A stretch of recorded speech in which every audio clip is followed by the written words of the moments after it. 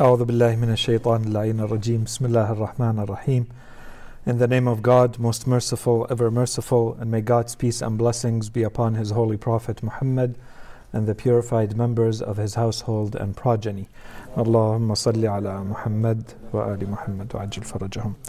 Brothers, sisters, respected viewers, Assalamu alaikum wa rahmatullahi wa barakatuh. And welcome once again to our latest lecture in the series entitled Life, the Islamic Answer, where we're continuing with the theme of knowledge and rationality in Islam.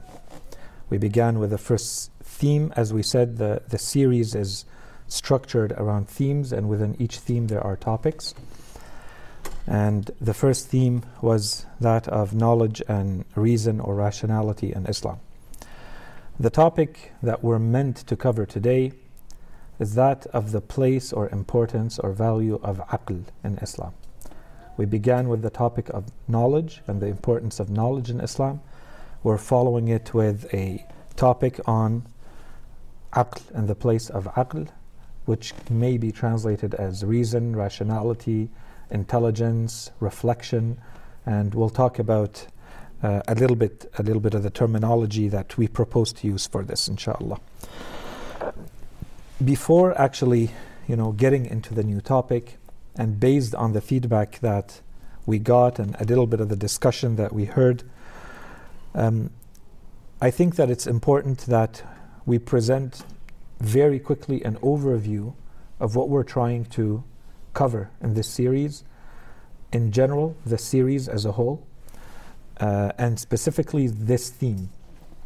And the reason I think that, even though we did it at a very high level, I think it might be worth taking a little bit of time to present, wa alaykum assalam wa rahmatullah, to present a little bit more of a detailed skeleton of what we're trying to achieve. I think in a lot of cases, as we're going through this, these are deep, complex topics, and we're moving through them very quickly. And I can imagine that there might be a lot of questions, and someone may get the impression that we're leaving a lot of stuff hanging. And so if we know exactly where we're going and what we're trying to achieve, what we're trying to cover in this series, I think it helps you decide where there are questions that need to be asked now versus questions or discussions that we need to have a little bit later, because we're planning to cover that as a specific issue or topic in itself. And then just as a quick reminder of maybe what we're trying to achieve with the series, because we got a little bit of feedback on that too, and I'll talk about that in a second. So let's begin very quickly with the general structure for the theme of the series. This theme, the first theme of knowledge and reason or rationality. So al-ilm and al-ma'rifah was the first topic. We did an introduction, and in every case, inshallah, as we embark on a new topic, we'll have a little bit of an introduction to link, to bring your mind to what's going on in the world, and then so that as we go through the topic from a religious point of view or scriptural point of view, through the verses of the Quran, through the ahadith, that you're always reacting to what's going on in the world, and this, inshallah, generates a little bit of discussion and thinking, food for thought, as we say. So that's what we did also with the first theme, and we began with a little bit of the importance and the value of knowledge. And as we said, we're not done with this. We're coming back to it. Inshallah, we're going to talk about that in a second. Once we're done with today's topic, and inshallah we can cover enough of it today, although I have a feeling that we're going to have to split it in two, and we'll finish the topic in the next lecture. Then the next topic within this series is going to be on why does Islam give this role to knowledge and reason or rationality. So now we're establishing that they are important and just how important they are. The next is why are they so important. This helps us steer ourselves and understand, and this feeds our worldview, right? Your position in the world, where you stand, how you think, how you act, because now you know why this is the importance given by your religion to knowledge and to reason. We're referring to it as reason now, we're going to come back to it. I don't like that term. We're going to come back to it. Or it's not that I don't like it, I don't think it reflects aql. Okay, so it doesn't go far enough in reflecting what aql is. Then, once we understand why Islam gives this importance to knowledge and reason, we want to see the alternative. The alternative is jahl and its derivatives. And this is important because in a lot of cases in our lives, we think that the alternatives are I do something that is good, or I stay neutral, or I do something that is bad. And already we've seen, and we're going to see it in a lot more detail, that the alternatives in Islam are not staying neutral. There is no neutral. You're either choosing knowledge and rationality and reason and aql, or you're choosing jahl. And there's nothing in between. Okay? So we'll talk about that, and what does Islam say about jahl, this alternative.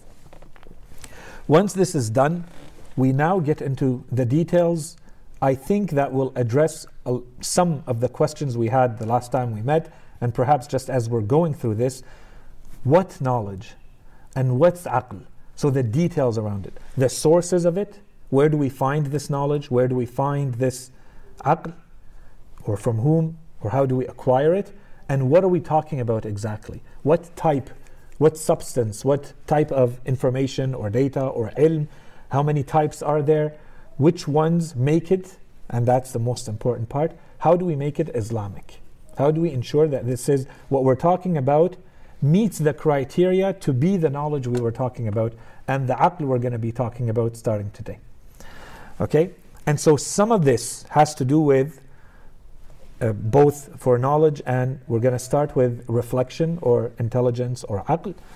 And we're going to see, for instance, that it has to go a lot more than the superficial understanding, the superficial application of aql.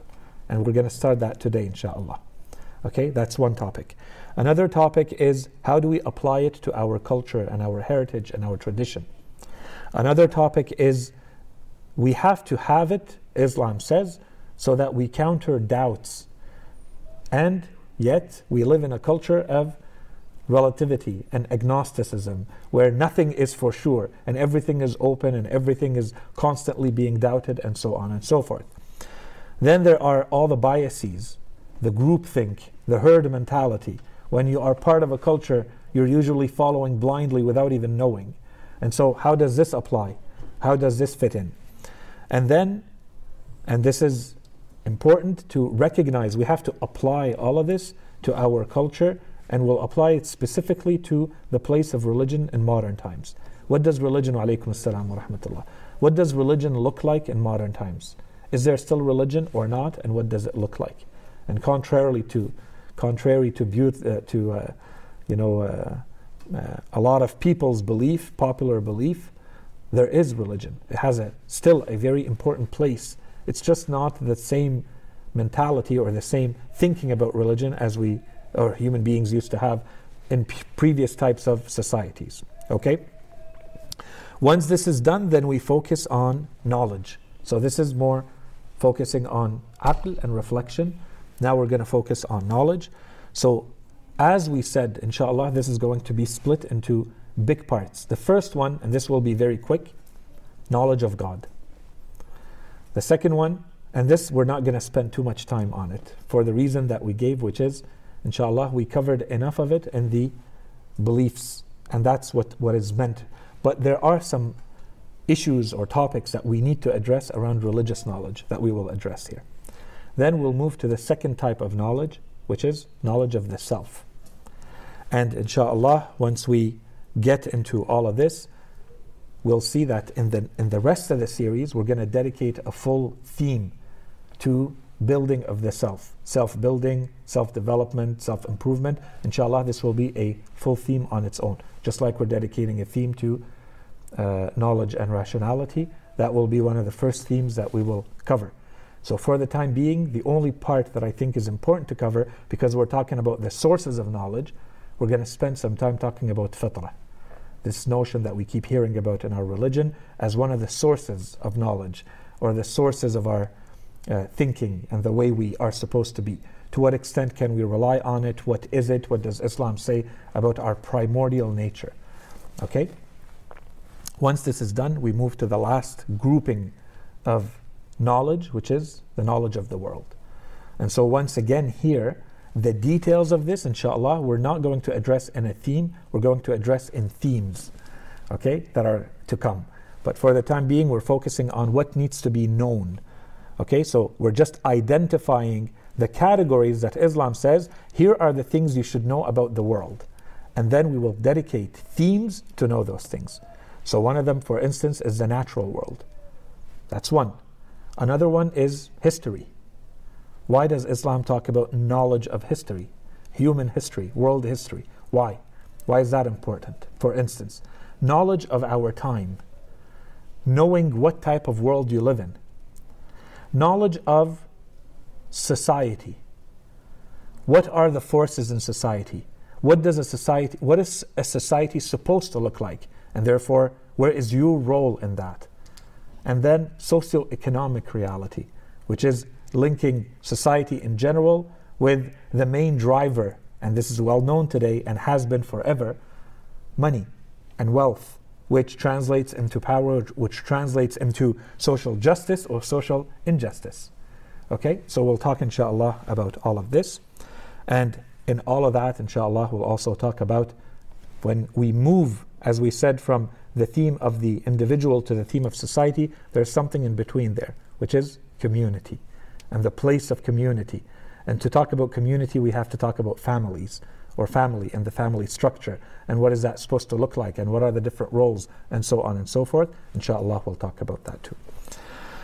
So, and then finally, the last big topic around knowledge and rationality, inshallah, is going to be, as we said, making sure that we understand the check boxes that we have to tick off to consider knowledge and rationality Islamic. And so, bottom line, in short, as I said, I didn't want to be giving all the punchlines, but so that we know where we're going, it's about making the knowledge and making the rationality towards action. There has to be action around it, and there has to be intention around it. What is the intention behind the knowledge and behind the aql, and what is the action that comes out of it?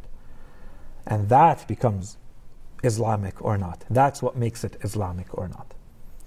Okay, so inshallah we'll get into that. What are the responsibilities associated with knowledge? So individual and collective responsibilities. And then what are the barriers that are preventing us from getting to that knowledge? And there are some that are internal to us and some that are external. So understanding those means we know what to avoid and what to do so that we remove those. And of course, as we said, we come back to a little bit of the relationship, the spiritual aspect of knowledge and aql, or the relationship, or making sure that it's really knowledge and aql in the Islamic sense, as we said, making it really Islamic. That's what we're trying to cover in this specific theme of knowledge and rationality. Then we continue with the series, and I'm not going to go in the details of the series. I'll just enumerate the big themes, inshallah. So all of this is one theme. We will do the same thing for each one of those next themes. I'm not going in the details now. Inshallah, we'll do that when we get to those themes. One of the first themes that we want to cover after this one is understanding the purpose of sending religion to humanity in the first place. What's the objective behind sending divine teachings to human beings? Why does Allah subhanahu wa ta'ala send a religion to human beings? That's a quick theme that we will cover, inshallah. And so there's a lot of topics under that, no details now. There's another theme that I'm still debating how much detail we give or not, because we covered a little bit of it, enough of it, the minimum. We covered it in the previous series. The relationship between this world and the next. What does Islam say about ad-dunya and al-akhirah and the relationship between the two? We covered it from a very theological point of view. We looked at it in terms of the belief system and what we need to know so that we believe in the right things, to do the right things, to end up in heaven, to secure ourselves a place in heaven. But we didn't really talk about how am I supposed to live in this world? What does Islam have to say about this world in general? Okay, so that's certainly a theme, but let's see, depending on the interest, how much detail we go into there. And then we have the theme of self-development and self-improvement and character traits. And some of them are much more religious, spiritual, and some of them are much more useful for our daily lives in this world. But Islam talks about all of this. So we'll dedicate a theme to talk about self-development. The theme after that is slowly going from the individual. That will cover the individual. Now we'll start going towards the family, and then the community, and then society. And once we get to society, the relationship with others, inshallah, is going to be a big one. So the other can be a Muslim or a non-Muslim. Well, how does Islam deal with all of that? We have the social system in Islam in general. Then we have the economic system in Islam in general, because it's an extremely important one. We need to spend some time on that. What does Islam say about wealth and money and the circulation of money in society? And what does it encourage and what does it discourage? What does it want to see when it looks at the business world, at economy and finance? What does it not want to see in order to say this is an Islamic or built on Islamic principles as a society? And then finally, depending on how much time we have, the final theme or the final two themes will be our relationship with nature. And so of course there's a relationship between that topic, our relationship with nature, because we'll end the previous topic with economy. So the resources of the world, and how are they used by human beings? How are they supposed to be used by human beings? And then depending on the interest and the time, we may talk about aesthetics or the notion of beauty in Islam. And with this, if we cover all of this together, inshallah, the idea is that we will have kind of an overall view of what we refer to as life from the point of view of Islam. If you want to live, these are the main components of living, as an individual, as a community, as a society, and what you're dealing with, and today's world. That's what we're dealing with.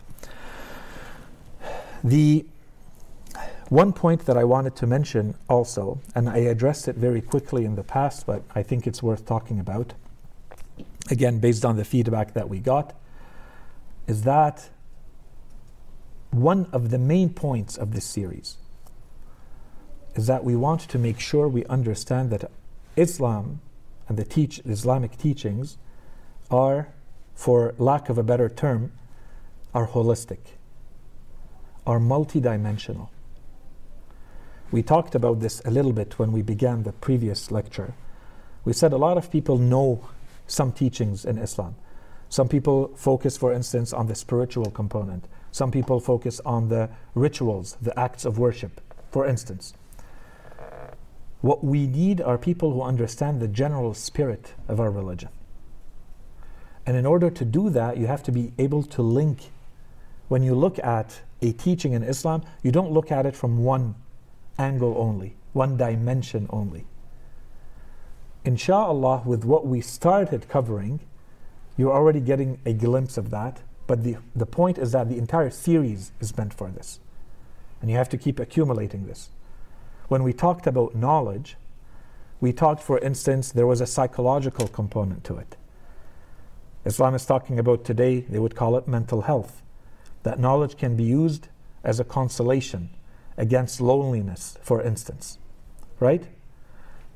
We talked about, Islam was saying that you can use knowledge for having a better vision physically, better sight, and healthier body. And we said there's a religious component or spiritual component to this, but there's a physical component to this. Because you know how the body works and what you're supposed to do using the knowledge you have to maintain the health of your body. So there's a very much a physical, material benefit to this. And then we said there was a social component. Islam was saying that knowledge is what you use to gain prestige and status and power in society. And it may be used or is used as a weapon against enemies. These are all social components to knowledge. We're talking about the same thing. But every time you see the teaching is focusing on one dimension, but the teaching is the same. If you only focus on one, you're not seeing the full spirit of our religion. And of course, on top and beyond all of this, there was a spiritual component. You want to be loved by Allah subhanahu wa ta'ala. You want to have you want to know your true worth and value and importance in the eyes of Allah subhanahu wa ta'ala, then look at your knowledge. Right? So it's this, we're talking about the same reality, the same teaching, the same component. But in every time, in every set, and that's why we're going through so many hadith and so many verses of the Quran, and we're looking at them from different angles, to really nail home this point, and so that it becomes a second nature for you. As soon as you hear that Islam says something about something, that your reaction should be, okay, what else is it saying? What other dimensions are in there? And this is what we mean when we say it. And this applies to everything in religion. And as inshallah we go through the series, inshallah this becomes clearer and clearer, especially as we go closer to the social dimensions. And you'll see, for instance, yes, zakat is important. The act of charity is important. There's a psychological component to it. There's a spiritual component to it. But there's an economic, financial component to it. There's a social equality component to it. It's the same teaching. The same thing applies to Hajj. The same thing applies to prayer, especially Jama'ah prayer, and so on and so forth. The more we understand this, the more we start understanding the spirit of our religion. Not focusing only on one component, and then you go off balance. And this is one of the main second points that we're trying to reach through this series. So the first one is that we have a holistic appreciation of the teachings of Islam. That's one. The second one is that not only do we learn how to prioritize between these teachings, but that we learn how to balance between them. And as an example, right now we're talking about knowledge. And inshallah we can talk maybe about that in the discussion. But let's say someone has never heard, or a lot of this is new to them. So they hear this stuff, they hear these teachings, these points. It could even be to the point where it's shocking to them. And then they go back, they examine themselves, and they see that there are lacks in their lifestyle, in their worldview, in their habits. They fix those. But if you only focus on those, then you're probably neglecting some other priorities. If suddenly, for 10 hours a day, all you're doing is things related to knowledge, then we start suddenly talking about, for instance, self-purification, and building the right habits, and organizing your time properly, and developing your character traits properly. We're going to talk about that. Is there still going to be enough time for that if all of your focus is on knowledge? Once we start talking about the family structure, and then when we start talking about the importance of taking care of people in the community, and then when we start talking about the importance of social equality and social justice, I'm just giving quick examples here. Can you still say that my only priority right now in the world is just sit at home and learn, for instance, and acquire knowledge? No, you have to, there's a prioritization and there's a balancing act. And so what we're trying to do with this series is not only to look at it holistically, but to start seeing how to prioritize and how to balance. So that you say, and of course none of this is possible if you don't have enough knowledge, right? So at least we're trying to cover enough knowledge foundation in all of these areas so that we can act on them, and then we can act on them in a prioritized way and in a balanced way. Okay? So inshallah, this is something we can come back to. And very, very quickly, the last point I wanted to mention here, this series is not meant to be a replacement for aqa'id. This is not about our belief system. Inshallah, we covered enough of that. And the point of our belief system is to know, inshallah, or to secure a place for ourselves in heaven, right? To have the right set of beliefs. We're not trying to do this here. The same thing applies to fiqh, for instance. You're trying to understand what's halal and what's haram. We're not trying to do this here. Here we're trying to re-examine our lives so that we find our place in the world. And this means that in a lot of cases, it's not a black and white thing. Nor does it necessarily mean that what applies to me is going to apply to you in the same way. But you should have enough understanding of these principles that you will know how to make them, at least make yourself meet the minimum requirements for all of them. Okay? There's a very big difference between that and saying this is a series on haram and halal. This is a series on if you do this you go to hell, if you do this you go to heaven. That's not what we're trying to do here. This is much more about self-improvement as individuals, as communities, and as a society. Okay? With all of this said, let's go back now to the topic of knowledge and aql. As we said, the first point is that we still have a lot to say about knowledge, about ilm and ma'rifah. But we're taking a little bit of time to talk about aql. Why are we talking about aql? Why are we not finishing off completely the topic of knowledge and then going to aql? And part of the importance of this is that, as we will see inshallah in the narrations today and in the next perhaps lecture, is that in Islamic teachings, in a lot of times, these two topics are intertwined. In fact, they are sometimes presented as one, and sometimes they are presented as two, and sometimes they are much further broken down. But there are a lot of Islamic teachings where the topics of knowledge, of ma'rifah and ilm, and the topic of aql are one. Or they may become one, because they might become one at the level of action. They might become one at from one angle, from one dimension, they are the same thing. You can't really distinguish between the two. And so Islam is talking about that angle, so both are the same. If you want to break it down conceptually, yes, you may have to break it down into there is knowledge, ilm and ma'rifah, and then there is aql or one of its derivatives. And this is important. If you go through the derivatives, there's at least 20, if not more, derivatives of aql. And we don't have time to go through them. So I'm lumping everything together as one big topic. Okay, we're just calling it aql and we're starting with that. And inshallah we'll cover as much of it as possible. And I'll give some of the indications here. One thing to keep in mind is that when we say knowledge or ilm and ma'rifah, as probably you already felt in the first lecture, or now when we're saying reason, rationality, intellect, these notions, the Islamic version of these notions, it does not match entirely what we may think or how we're accustomed today to think about these notions. Us through our, let's say, our university education or our Western standards or our modern contemporary definitions of what knowledge is, what rationality is, it will not be a 100% fit. And that's why we need to spend time detailing how does Islam view knowledge? How does Islam view aql? And you'll see that there are things, yes, everybody agrees on what it is. But once you go into the details, you see we're not talking about the same thing exactly. So we need to take it slow and see what does Islam say about these notions. And that's important.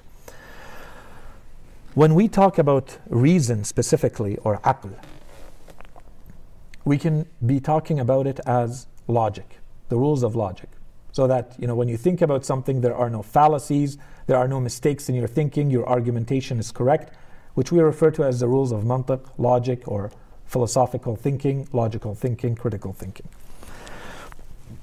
A second way of understanding aql is to say that it is to think, but to think deeply about things. So you don't really accept just the face value. When you see something, when you perceive something, when you think about something, you don't just accept the first thought that comes into your mind about it and you move on. You have to be more critical. You have to go further than what you're seeing superficially to say, what else does it mean? How far can I go in my thinking and understanding this? Okay? The third meaning can be that you not only combine knowledge and deep thinking about something when we talk about aql, but you also add to it judgment. Judgment means that you're prioritizing, that you know how to behave or where to put the thing. You can refer to it as wisdom, as a hikmah.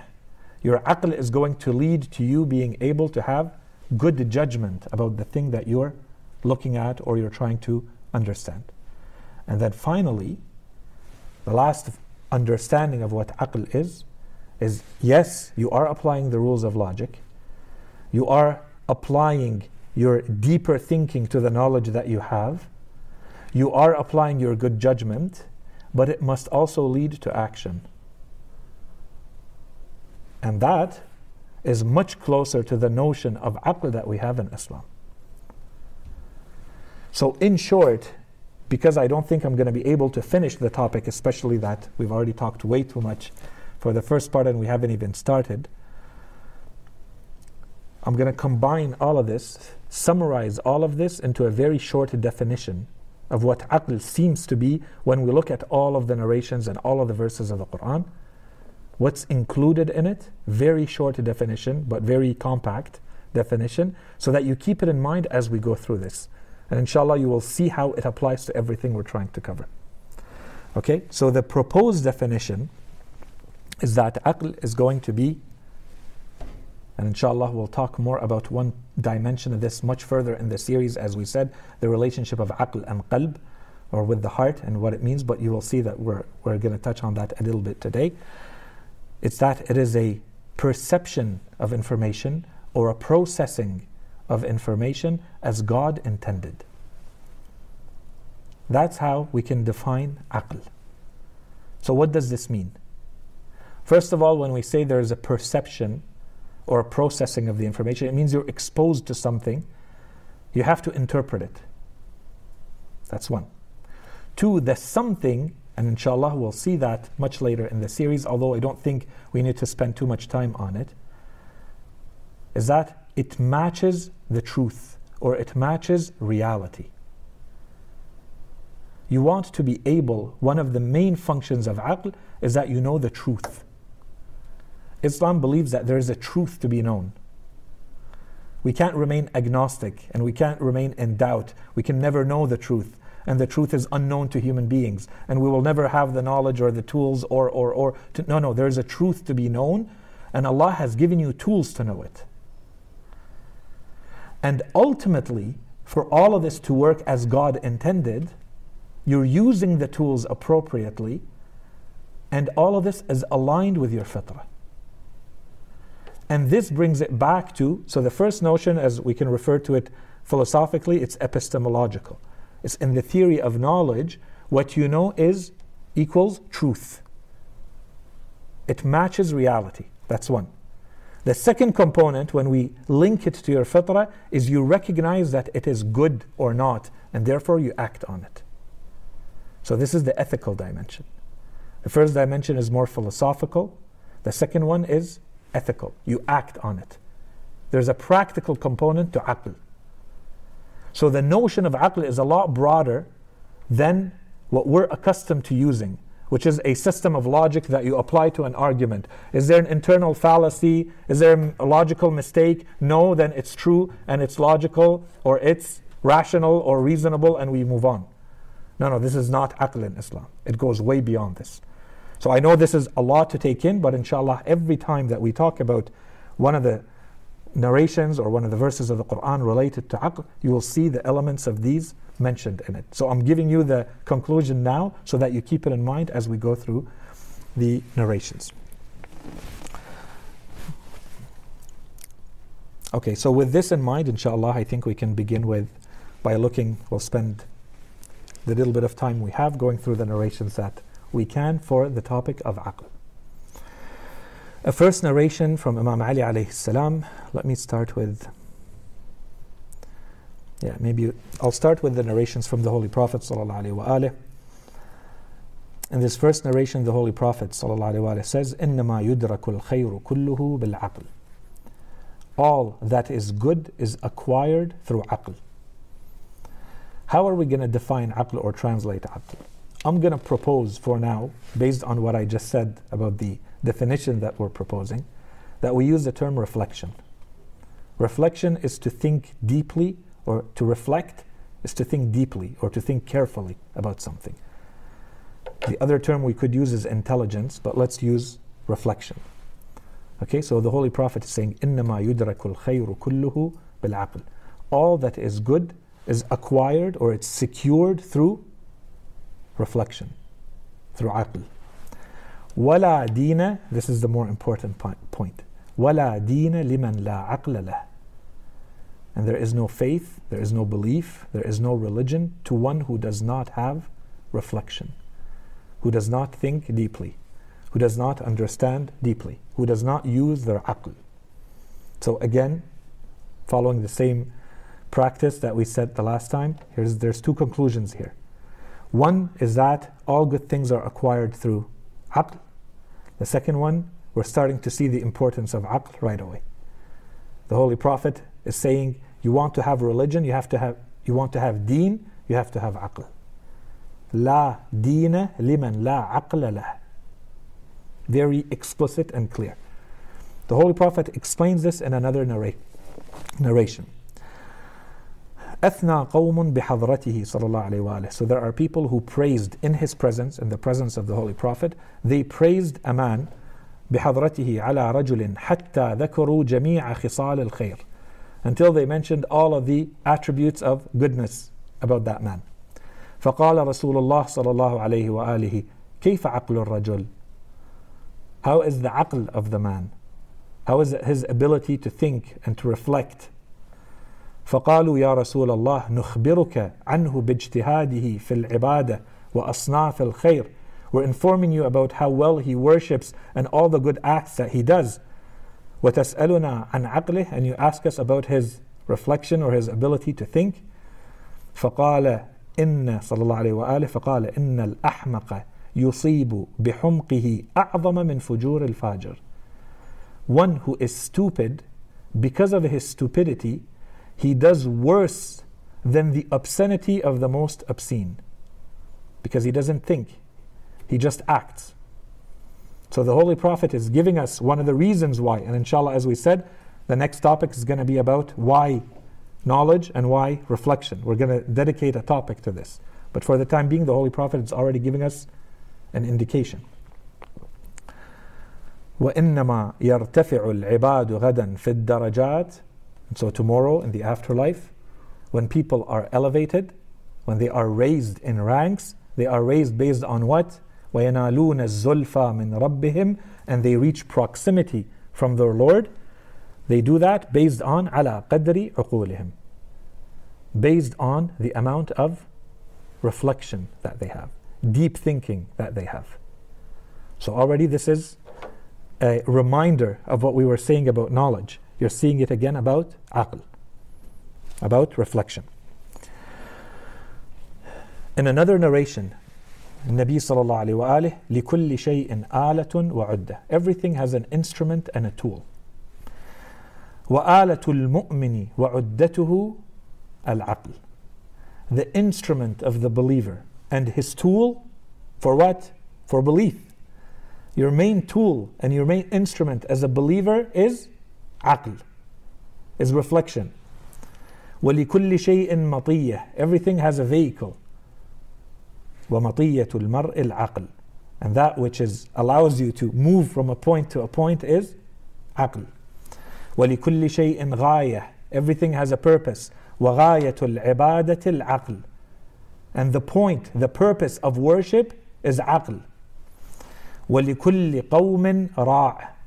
Every people have a caretaker, a shepherd. وَرَاعِ الْعَابِدِينَ الْعَقْلِ. The shepherd or the caretaker of those who worship is aql. وَلِكُلِّ تَاجِرٍ بِضَاعَةٍ. Everyone who is in a business transaction, they have merchandise. وَبِضَاعَةُ الْمُجْتَهِدِينَ الْعَقْلِ. The merchandise of those who are transacting with God through their acts of worship, they're working hard for their acts of worship, their merchandise is aql. It's not the worship itself, there's something behind the worship. وَلِكُلِّ خَرَابٍ عِمَارَةٍ. Kharab is a desert land, an empty land, a ruined land. وَلِكُلِّ خَرَابٍ عِمَارَةٍ وَعِمَارَةُ الْآخِرَةِ الْعَقْلِ.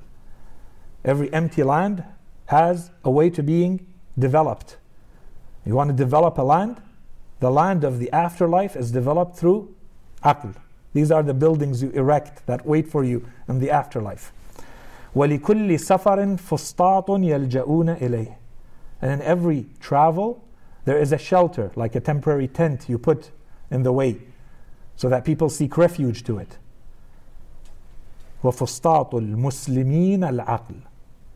The shelter of those who are Muslims, who are followers of the Prophet, their shelter is aql. Inshallah, this is clear, but inshallah we can come back to it in the discussion. This is the importance that our religion is giving to knowledge and aql. Everything else, inshallah, is going to be an explanation of this. But inshallah, the points we're trying to link together are starting to come to mind as we go through these. A third narration from the Holy Prophet sallallahu alaihi wasallam: ما قسم الله للعباد شيئا أفضل من العقل.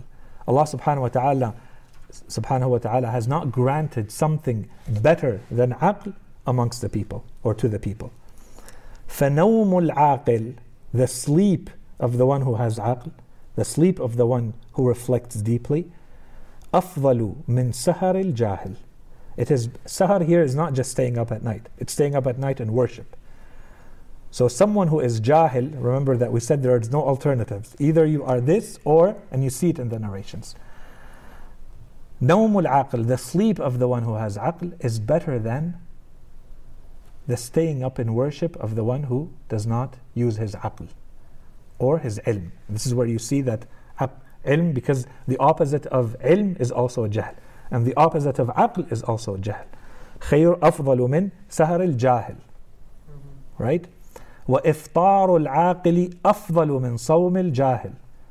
Al-aqil, in a state of not fasting, is better than the person who is fasting but they are not using their aql, or they don't have aql to use. Does this mean that acts of worship are not required in Islam or they're not good? No, that's not what we're saying at all.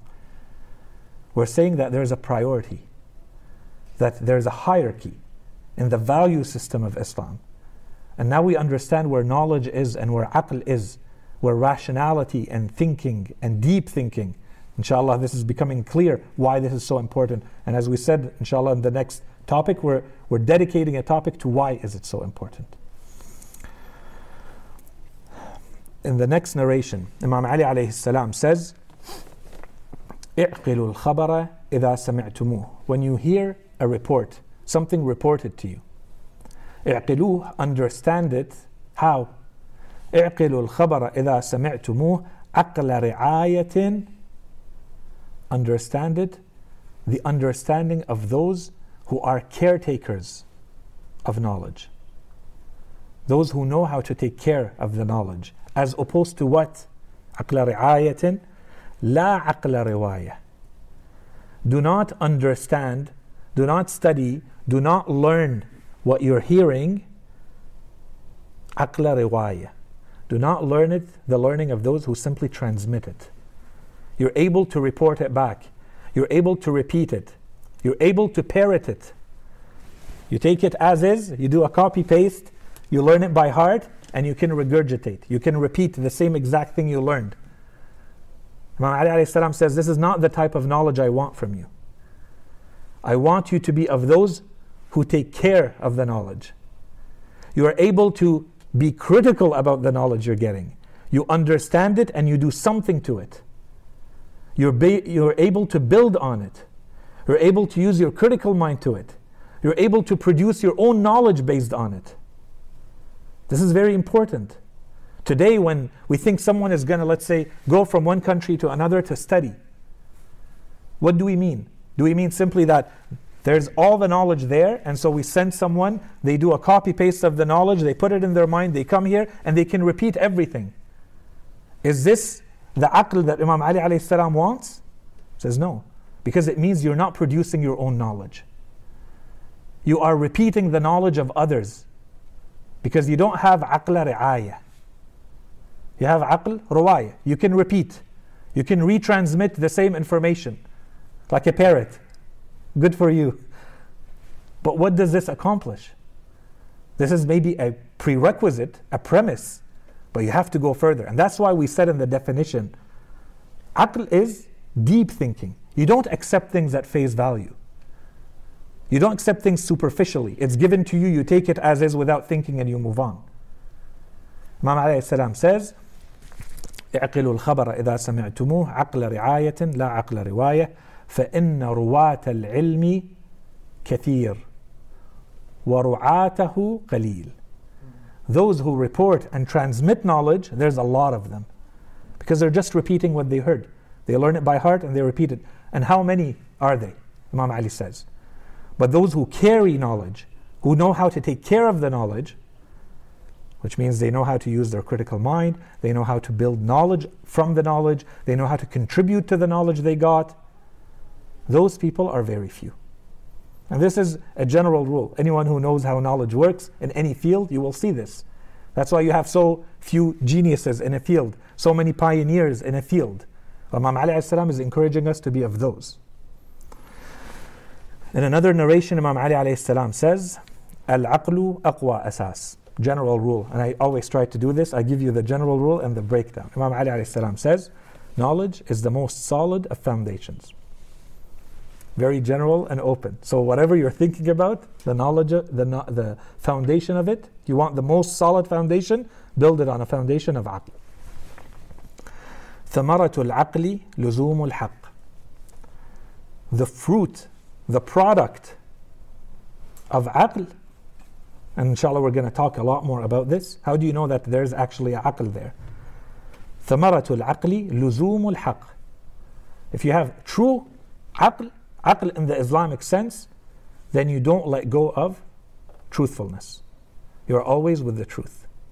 Otherwise, that is not aql. It's something else. And we'll talk about that. There's a lot of different things we can talk about that may look like aql, but it's not aql, not in the Islamic sense.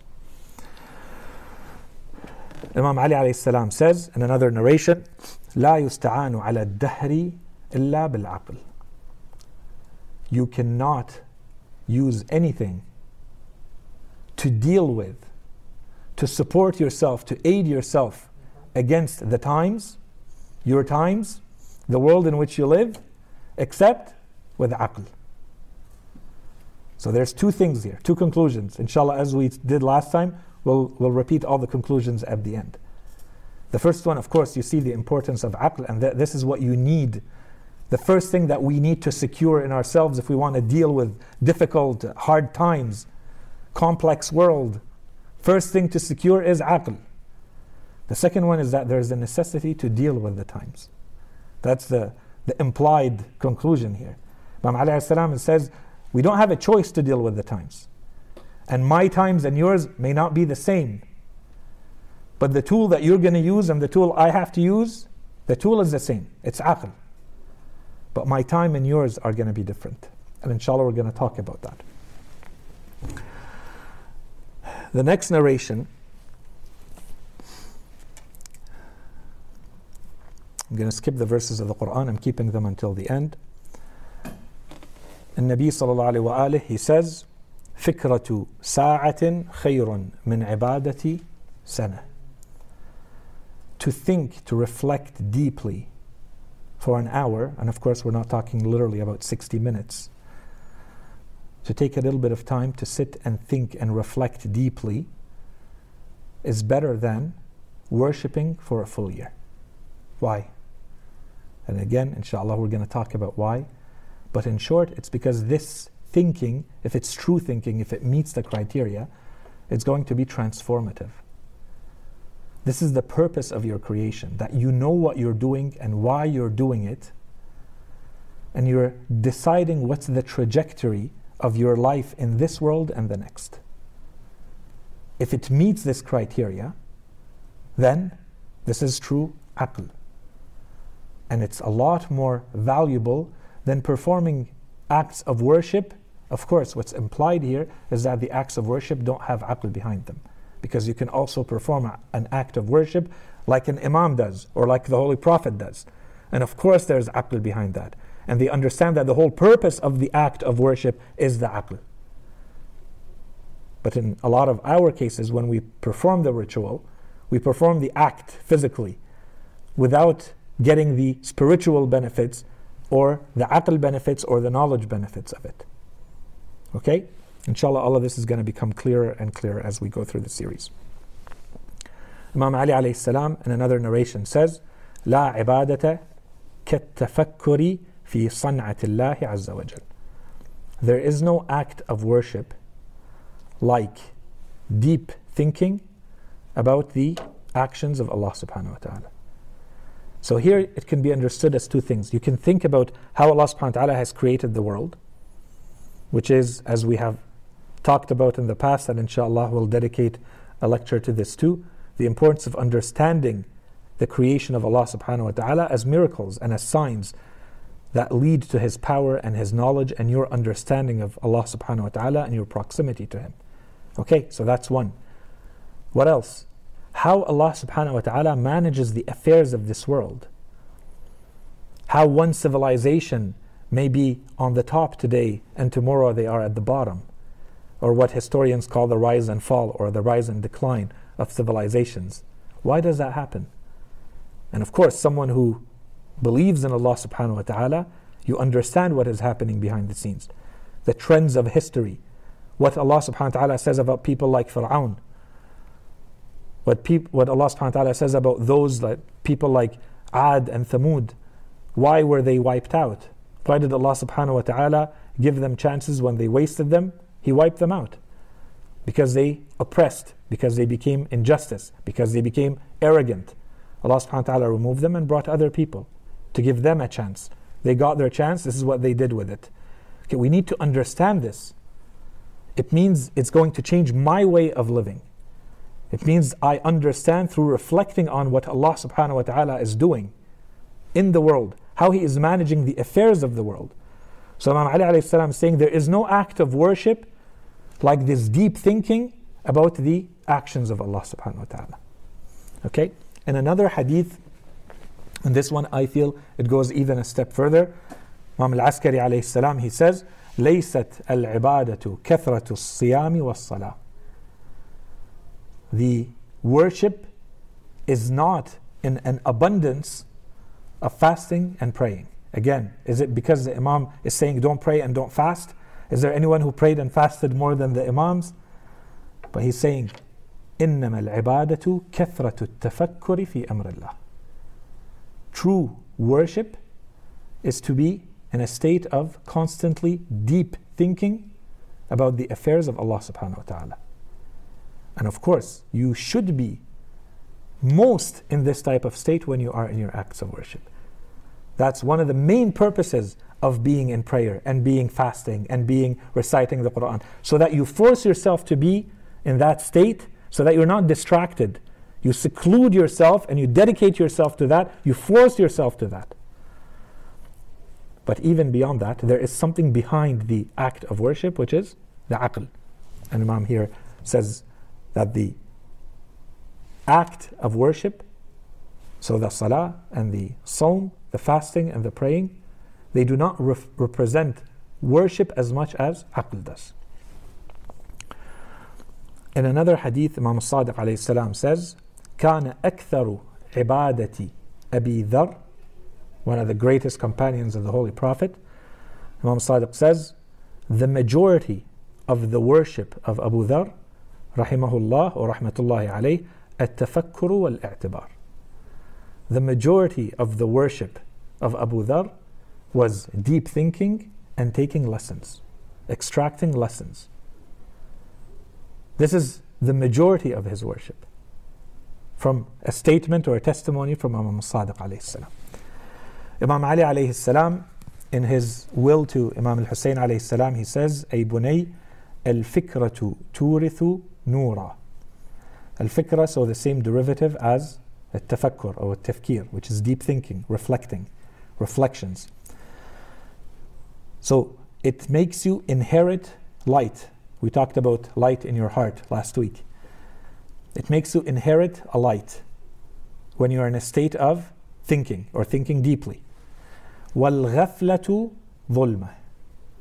When you're in a state of distraction, you are bringing darkness into your heart, lack of light into your heart. And so, of course, this is something very important. We can make a whole topic about this, especially in today's world. In today's world where we have a lot of time.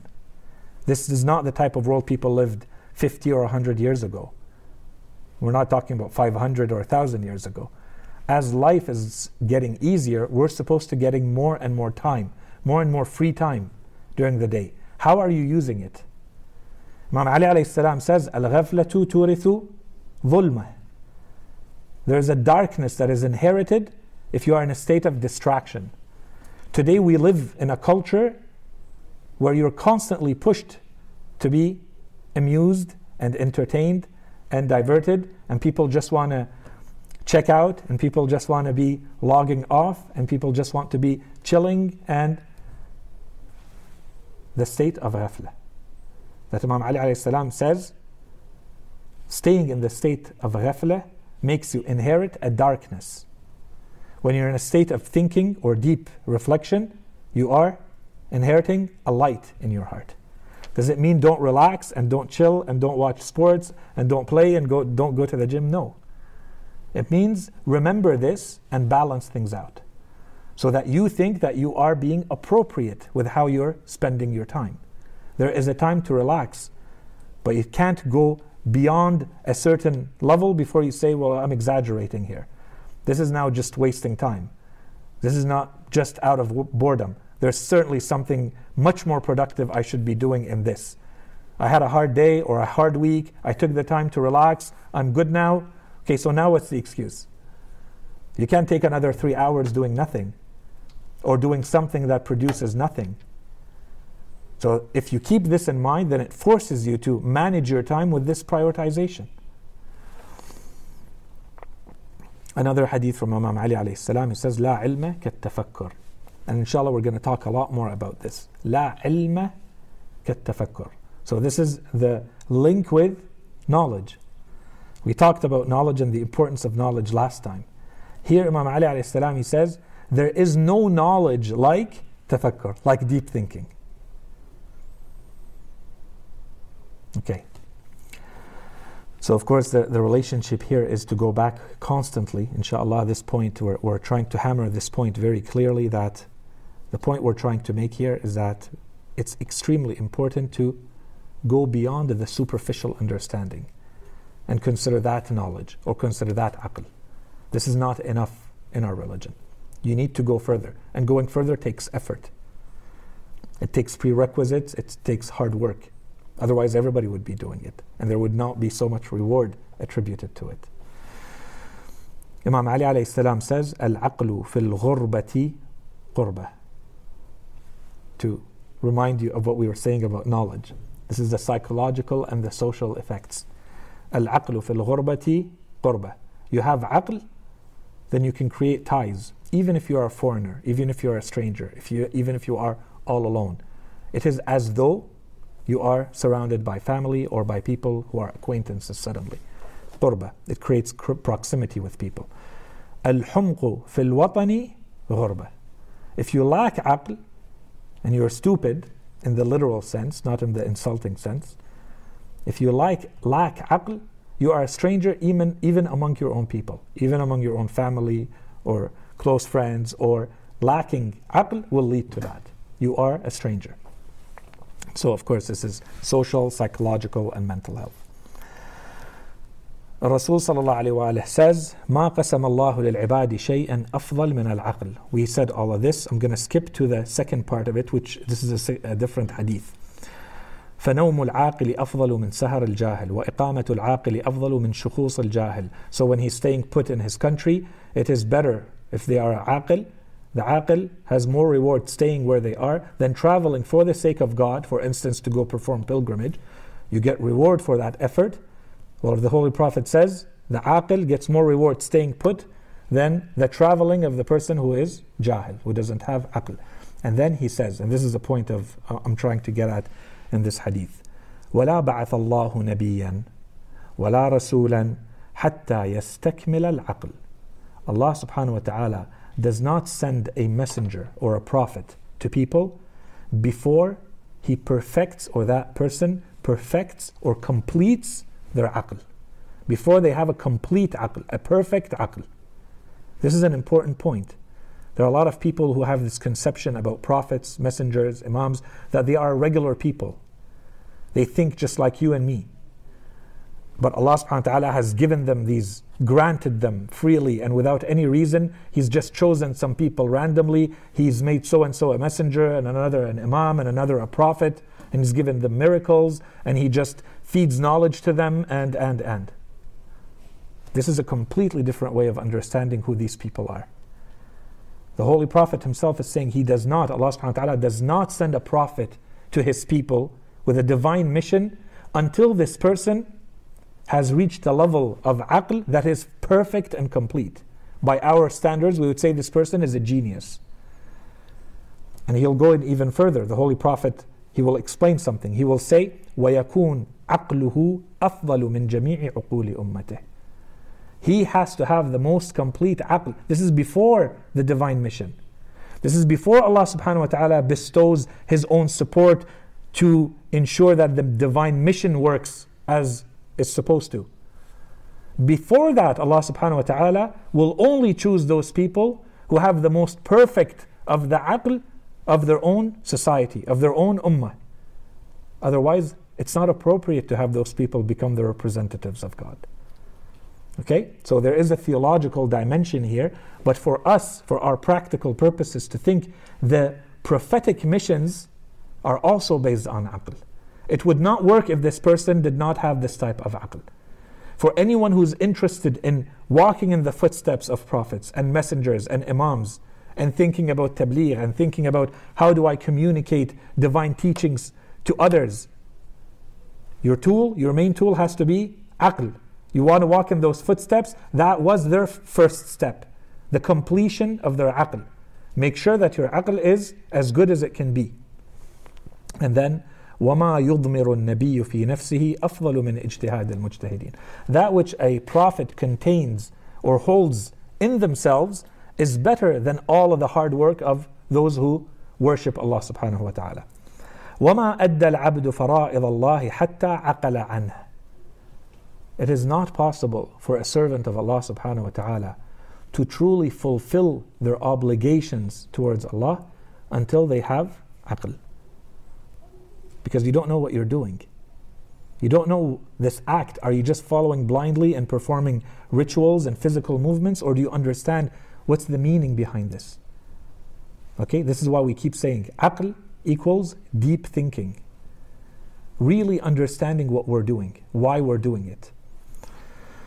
ولا بلغ جميع العابدين في فضل عبادتهم ما بلغ العاقل. And all of the worshippers taken together cannot reach what the aql has reached through their worship, because he has reached it through his aql. والعقلاء هم أولو الألباب. And those who have the aql are the ones that the Holy Quran refers to as ulul albab. That's the Holy Prophet talking. Because the Holy Quran uses this very interesting terminology or notion where it says ulul albab, ulul albab. What's the lub? The lub is the heart of something, or the essence of something, or the core or the kernel of something. The Holy Quran says those who are the owners of the kernels or the hearts, or. Which is, in other words, those who have aql. And this is the interpretation of the Holy Prophet. He says, Al-uqala hum ulul albab. When the Holy Quran, every time it says, for instance, قال الله تعالى, this is the Holy Prophet saying, وَمَا يَذَّكَّرُ إِلَّا أُولُو الْأَلْبَابِ. When the Holy Quran gives all of these stories or examples or reminders, it says, but only those who have the albab, the aql, are the ones who are going to actually be reminded from all these reminders. The others are not going to be. It's not going to work on them. It won't be effective.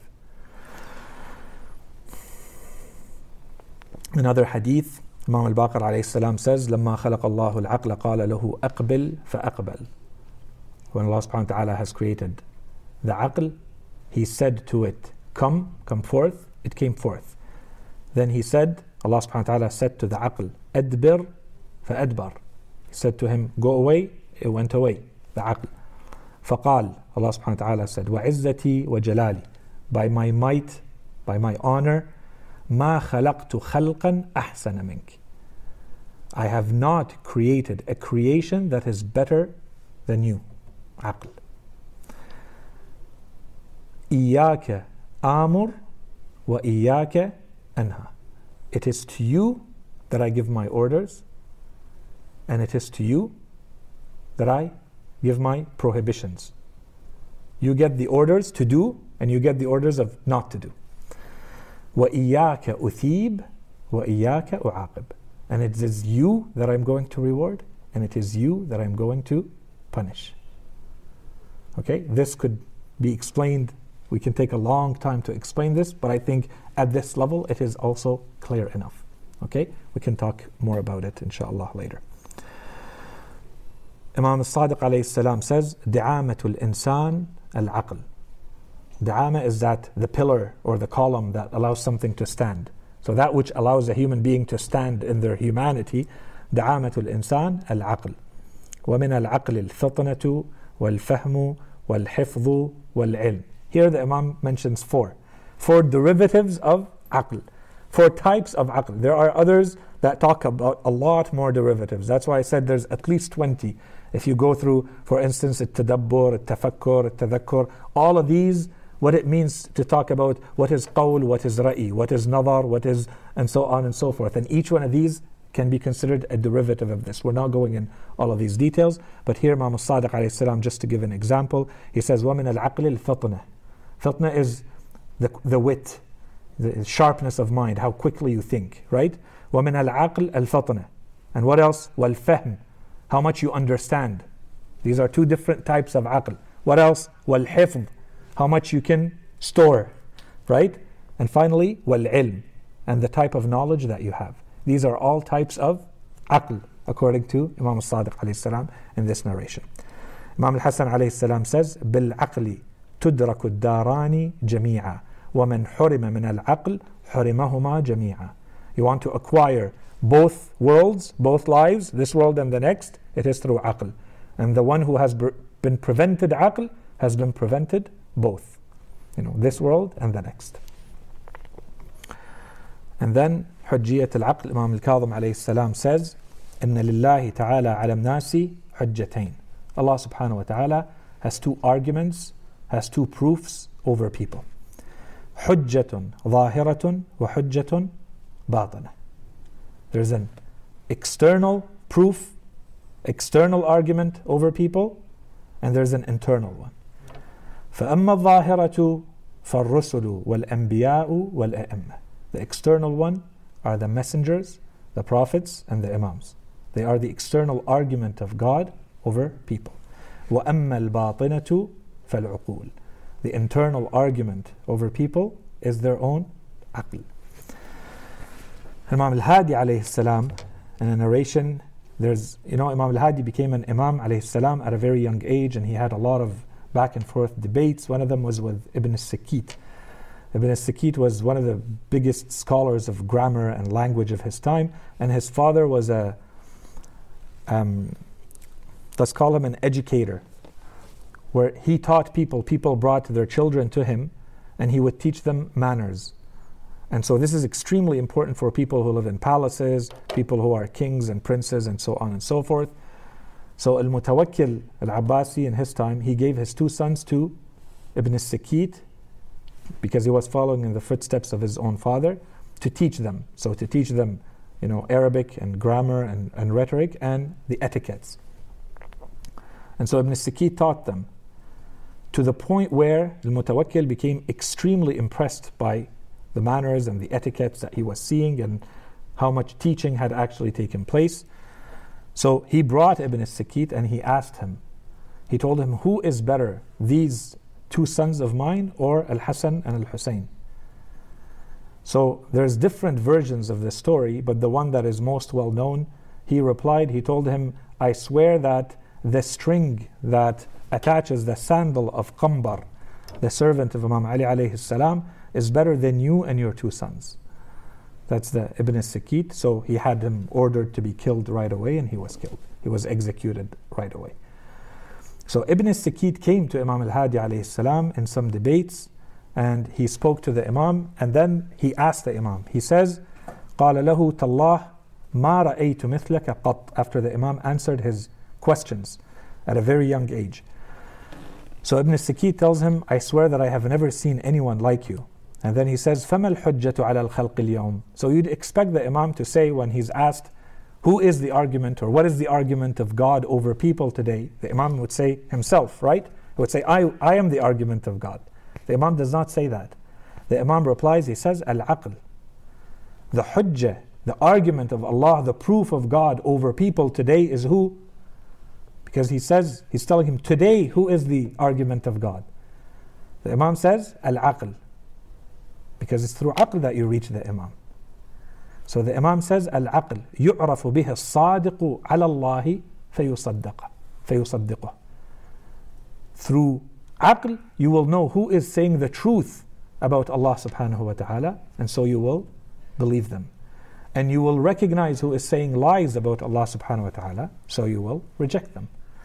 وَالْكَاذِبُ عَلَى اللَّهِ فَيُكَذِّبُهُ فَقَالَ ابن السكيت هذا والله هو الجواب. I swear that is the correct answer. And then I believe I'm going to stop here. I'm just looking at the next narrations. Inshallah, maybe we leave them till the next time. Let's stop here. We went a little bit over time once again. So very quickly, let's finish with the main conclusions that we took out, inshallah, today, and then we can have a little bit of a discussion. So some of the conclusions. The first one is that everything that is good in this world, all good, both worlds, which means this world is important, as we said, because there's an insistence, as you see in the narrations. Not only does it talk about the afterlife, which you might expect if you don't know enough about Islam, but you see there's a focus. You want what is good in both worlds. Islam does not say leave alone what's good in this world. It says there is a way to acquire it, and here's how you do it. We spoke about knowledge, now we're talking about aql. It says all good in both worlds is acquired through deep reflection, through aql. The second principle, the second teaching, there is no religion, no belief, no faith without aql. The third one, the ranks in the afterlife, in proximity, in nearness to Allah subhanahu wa ta'ala, in reward, are all based on aql. Fourth one, the main instrument, as we saw from the Holy Prophet saying, the main tool, the main instrument of the believer is aql. No matter how we looked at it, and the Holy Prophet gave different examples, all of them amounted to aql being your main instrument as a believer. Reflection is more important than worship. Again, we're not saying worship is not important. Reflection is more important than worship. And then we saw, especially in the hadith, for instance, of Imam al-Askari alayhi salam, worship is deep thinking. Deep thinking is the worship. It's not that there is something called worship and there's something called aql or deep thinking, and you're choosing between one or the other. Worship is deep thinking. So you have to find a way to include it or incorporate it or make your acts of worship also acts of aql. Aql is deep understanding, as we saw again and again from many narrations of Imam Ali alayhi salam. It's a deep understanding of things. It's not a repetition and a reporting back and a retransmission of things. You have to have enough deep understanding of something that you can take it in, you can produce new knowledge with it, you can contribute to it, you can criticize it. That means that you understand knowledge and you can deal with it, you can manipulate it, which is different than just being able to repeat what you heard. Knowledge is the most solid of foundations. That was a general hadith from Imam Ali alayhi salam. The eighth teaching was holding on to truth is the product of aql. So therefore, we see this is always the link with ethics, right? So knowledge on its own, or aql on its own, does it stop there? No. And Imam Ali alayhi salam says, if there's aql, there's a direct association with truth. You can't let go of truth if you have aql. So think about when he says al-haq, right? When the Holy Prophet says, Ali ma'al-haq, al-haq ma'ali, bring it back. So what is Imam Ali alayhi salam? Anyways, that ninth teaching, the best way, or depending on how you interpret it, the only way to deal with times, with one's circumstances and times, is aql. The 10th teaching, we must deal with the times. We have no choice. We can't neglect or ignore the times. The 11th teaching, the perfection of aql is a prerequisite for divine missions. This is what the Holy Prophet was saying about all prophets. They perfect their aql so that they may receive a divine mission. So it's a prerequisite. 12th teaching, God's arguments over human beings are external and internal. The external ones are people that Allah subhanahu wa ta'ala sends as guides to human beings. This is an argument that Allah will have over human beings. And the second one, that Allah will use as an argument against us if we don't listen to it and we don't follow it, is our own aql. And then finally, this is just putting together a number of these, is that, first of all, we said the best worship is knowledge in the previous lecture. In this lecture, we said the best of worship is aql. And so if you put them together, knowledge, the best of knowledge is aql. And we had a narration about that. Okay, the deep reflection. And we also had, in some of the narrations, although we said that's a topic coming up, knowledge of what and aql about what and what does it mean and the details, we'll talk about that. But we also already saw some of this here about Allah subhanahu wa ta'ala, His affairs, the manners in which He creates and manages the world. Right? San'atullah, Imam Ali alayhi salam said, and Imam al-Hadi and others. So about His God creation and how He manages the affairs of the world. And of course this is supposed to lead to more sincerity and better action in the manner in which we live in this world. So inshallah, of course, we have a lot more to say about aql. Inshallah, we'll continue in the next time. And then the next big topic is, why does Islam give this type of importance to knowledge and to aql? Okay, so let's stop here and then we can have a little bit of a discussion about some of the questions. وصلى الله على سيدنا محمد وعلى آله الطيبين الطاهرين.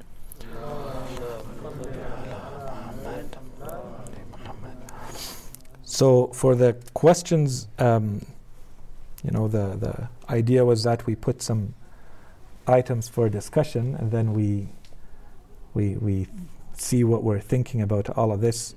And as we said, inshallah, this is food for thought to take it further than the points that we're covering. One of the questions that we had was the ethical dimension. We talked about knowledge, and today we talked about aql. And I mentioned the importance of an ethical dimension. So do we understand what this means first? And then secondly, why is it that we keep saying there has to be an ethical dimension? And Islam, in fact, is mentioning it here and there. We haven't talked about it directly. But this is one topic that is something to keep in mind in general. This is a really big issue in the philosophy of religion and the discussions around religion nowadays. Whether religions in general, and we're concerned with our religion specifically, do they still have something to contribute to humanity in this day and age or not? So this is a very good starting point, this whole ethical dimension. Do we see the relationship between knowledge / aql and the ethics?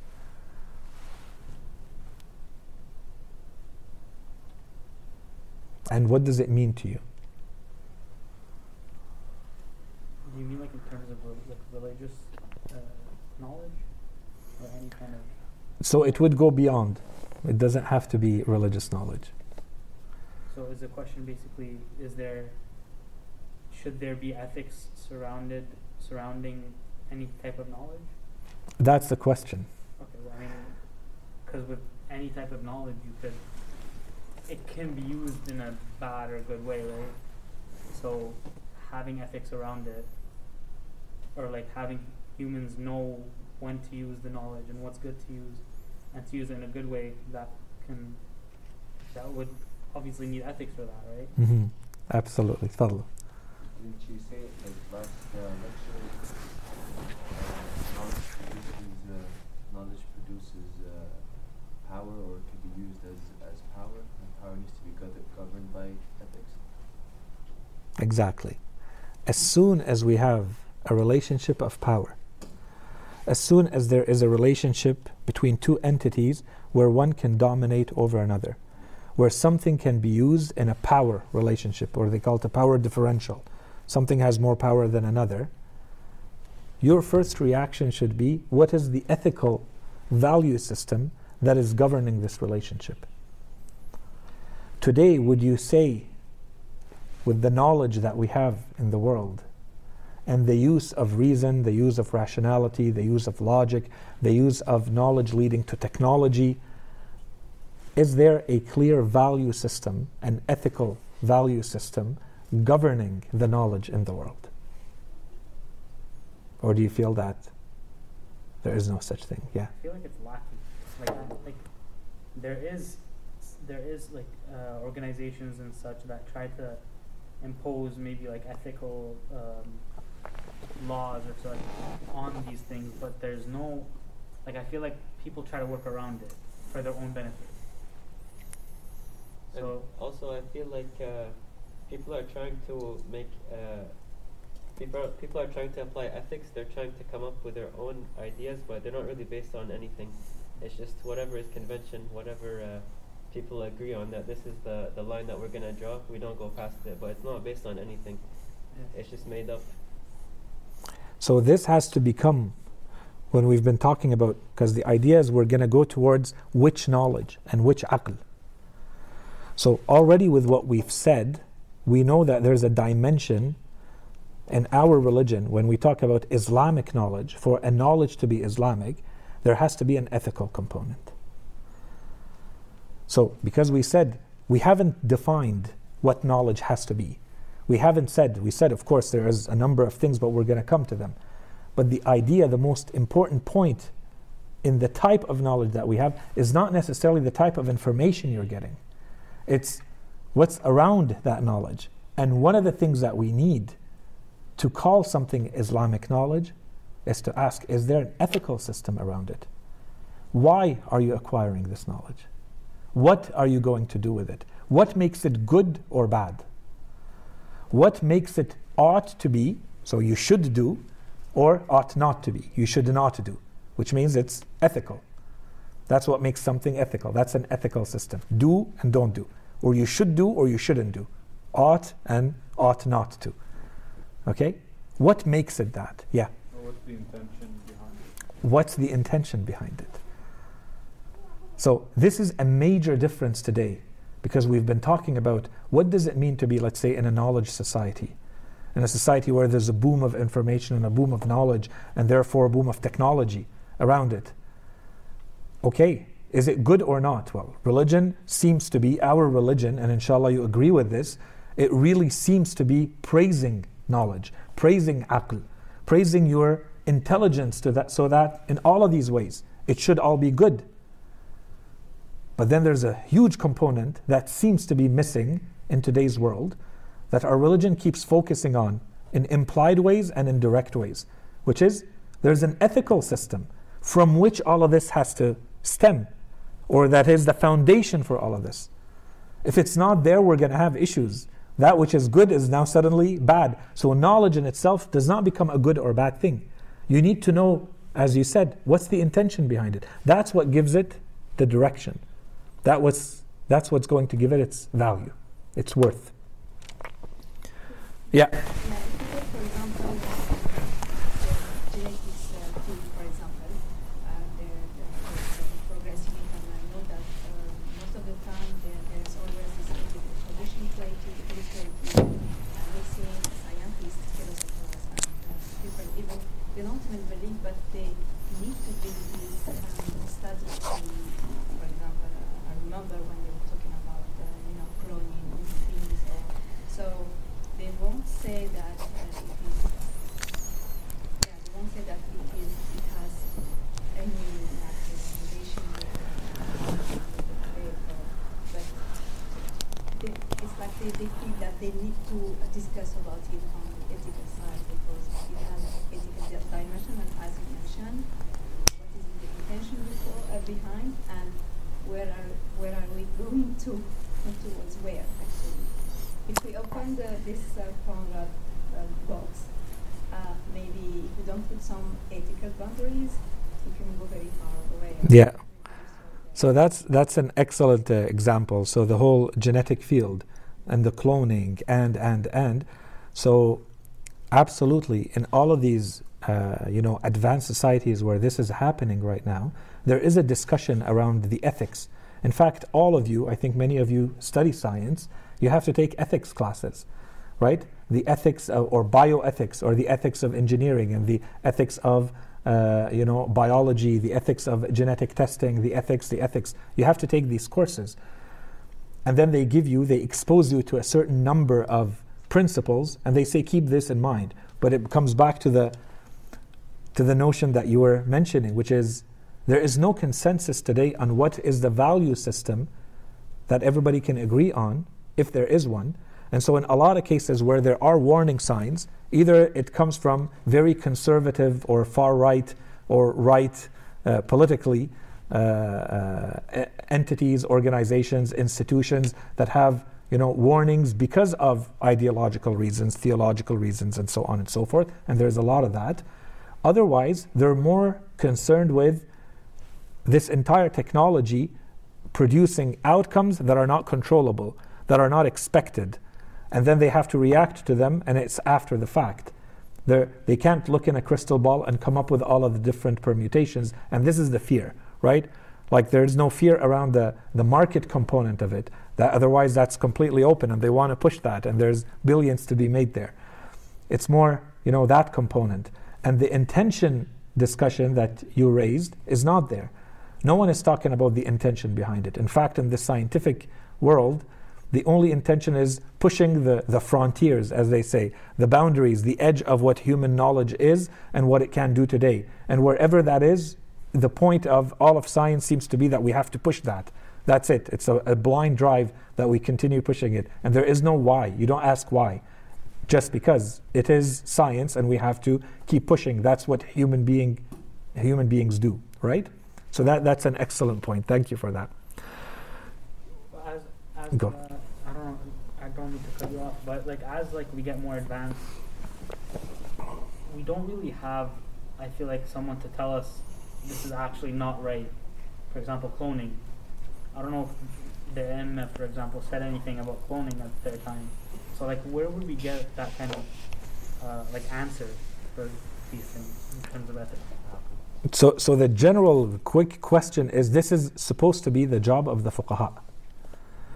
So those people who are experts in Islamic law, they are supposed to be able to answer this, and they don't answer it because they have a specific ayah or riwayah that applies 100% to this. They have general principles, and the general principles will tell them these are hawadith al-waqi'ah. These are new things that were not, a microphone did not exist 5 centuries ago. Am I allowed to use it or not? I have to have a general principle that says, am I allowed to use it or not? When first microphones came out, a lot of the fuqaha, pretty much the majority of the fuqaha in Islam said, you're not allowed to use a microphone. Because the microphone is a tool used to spread music and to spread corruption, and so you do not use this tool. You have other ways of projecting the voice, and those are the tools you use. There's no necessity to use this tool. But then the tool was used in different ways. And so you see, okay, so this is not mainly a tool for, spreading corruption in society. So it changes, then the hukum can change. Okay, that's a very, banal example. But the same thing can apply.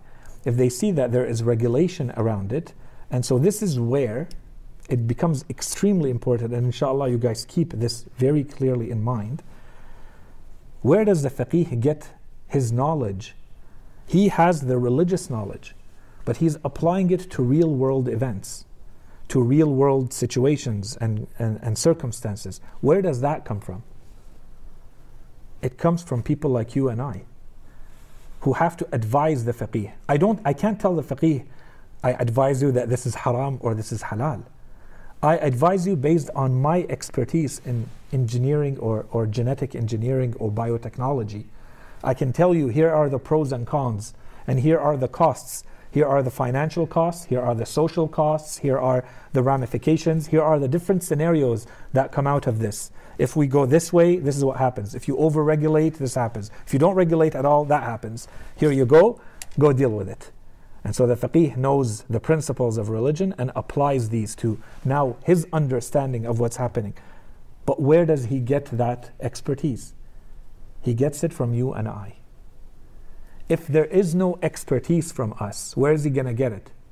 He's going to get it from others.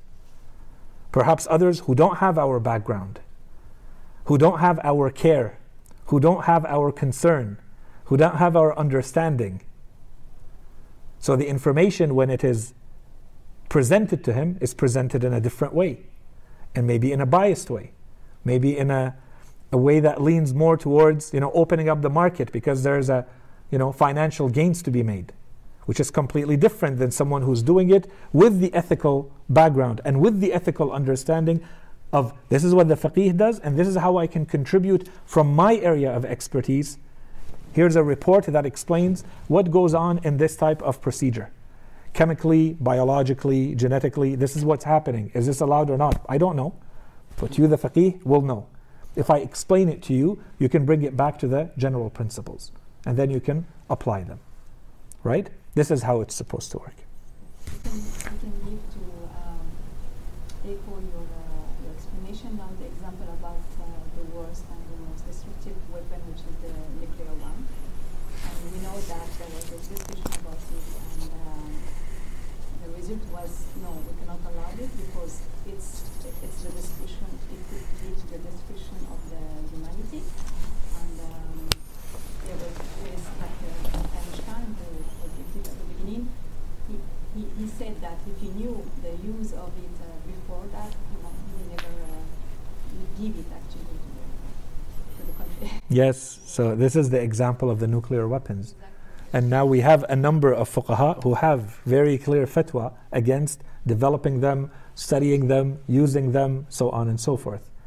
Because reports have been made to them, explaining to them what it is, how it works, the type of destruction that it causes. And they say there is no scenario we could think of where this would be allowed, where this type of destruction of nature, of humanity, so on and so forth, would be allowed.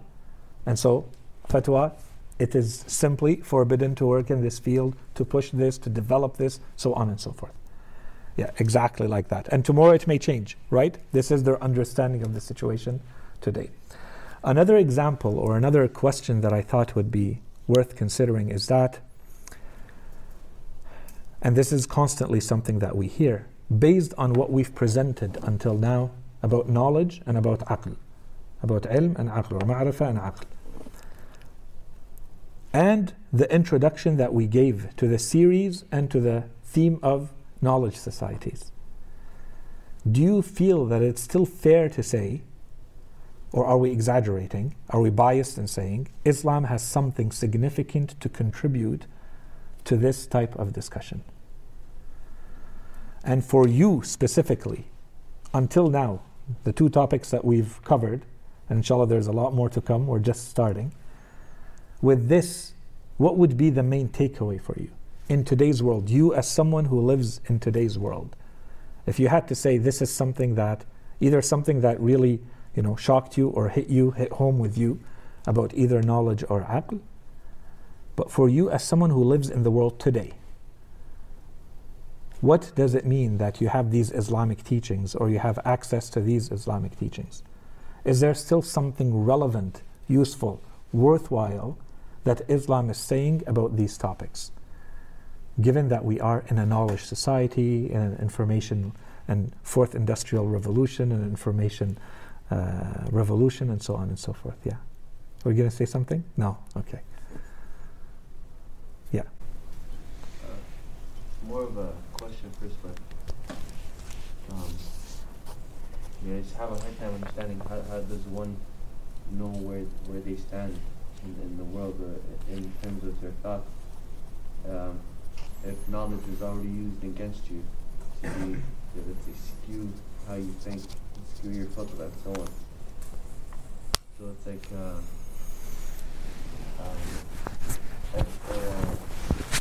it's almost like what's right and wrong isn't the same for everybody anymore. So it's like if knowledge was weaponized, you could be a victim of that weapon to be able to critically think stupidly. And yes. being certain. But to me, at least, and I'm not totally convinced to it because it's kind of like I've always I kind of take it for granted, but that Islam is like the answer, the help to where to start for standing on some big level grounds. So very quick, it's a good objection, but very quick answer to it for now, and inshallah it will become a lot clearer as we go along. And this is something that we're going to come to directly, this idea that truth is very relative today and it's impossible to know. And we're going to say, no, that's not what we believe. We're not saying that it's always going to be easy to find the truth, but we believe there is a truth.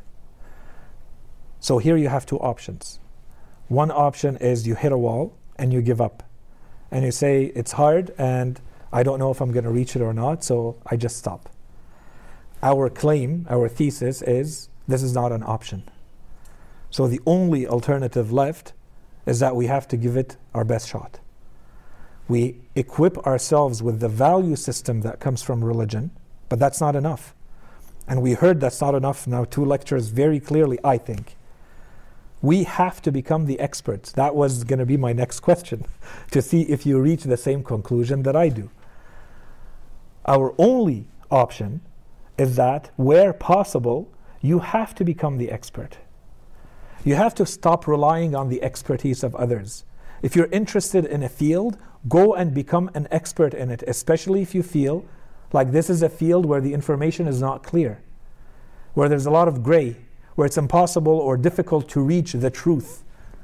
It means we're lacking expertise. It means we're lacking effort. We're lacking logic. We're lacking knowledge. We're lacking aql. There's work that needs to be done there. There's hard work that is required.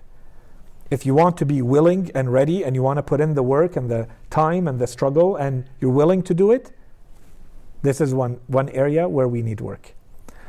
The other alternative is just to say, I give up, basically. And I think with everything that we've said and what we're going to say, because the whole topic about responsibility around all of these topics we haven't addressed yet, but we'll see that there is a responsibility. You cannot know this and not do anything about it. So the question is, what do you do about it? And to each his own. You have to decide what that means for you personally. There's nothing that's going to be a blanket cover, application for everyone. We need people in every field. We need people in every area. But this is where some people will step up. They have initiative, they have leadership. They say, this is an area where we absolutely need leadership. We absolutely need expertise that's missing. And this is part of a, family thinking. This is part of community thinking. This is part of society thinking. Here they call it social engineering. In a society, they decide today, in this society, they will decide how many doctors will they allow to graduate. Not because there is no need, because there's all sorts of factors. One of them is that the unions, the associations of doctors themselves don't allow for more doctors to be in a society because it reduces their prestige in that society. This applies to all the fields. If you're interested in changing that, you have to be in that field. Otherwise, you're going to be working on the margins. No one cares what you have to say. Right? So this is all part of understanding how these systems work, understanding the times, understanding the world that you're in. It's enough on the one side to understand the values. That's what we're trying to do here. Understanding the basic value system. But beyond that, that's up to you. Are you willing to put that on the line and go and do the hard work? We can't do that here together collectively. This is where you decide on your own, this is where my life is going and this is what I'm going to do. And if we could take it to the next level, you think as a community or you think as a society, that these are the areas. I need more doctors, I need more engineers, I need more policy people, I need more lawyers, I need more historians. Because all of these are supposed to work together to create that fair society that, inshallah, we're going to be talking about. So, excellent, complex question, no easy answer to it. But I don't think the alternative or the acceptable answer can be, I do nothing because it's hard. And it's not impossible. We know that others are doing work. And there are things that are moving in certain directions. So where are we in this equation? Yeah. And I can add something that reflection relating to what happened this week. So we can see how powerful the knowledge is and regarding the attack on more than 30 Shia media, actually, channels. And so I can say that, of course, definitely the Islamic teachings and the knowledge is so important that it bothers some people and try to stop that. And I'm not talking about the political aspect only, but it is actually political, but because all what's related to society is political. That's the definition of the politics. But definitely there is a war against information, a war against what kind of information people can have access to. So it means that there is a war against the knowledge and the truth actually. So we all know about that, and of course it is our duty to always seek for the truth and to always try to, as we mentioned, to learn, to try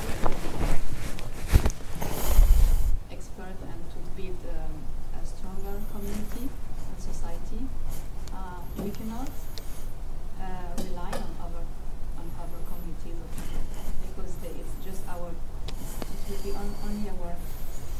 It's as you said, it's a balance of power. Mm-hmm. So you always have those who have the power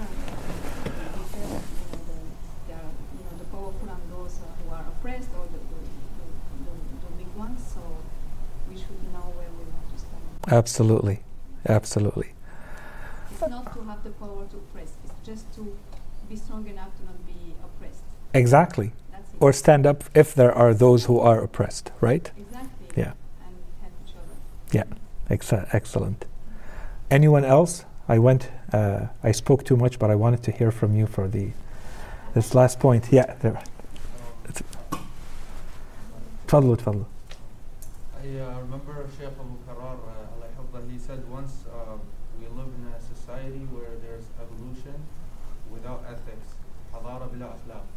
So I think if you want to look at it rationally, it makes sense because, for example, the people in power in the Western world, if you look at the history, it's only reasonable that they not only ignore ethics but actually fight it or go against it in a subconscious, more like not obvious ways, because it goes against their means of expanding and obtaining more knowledge.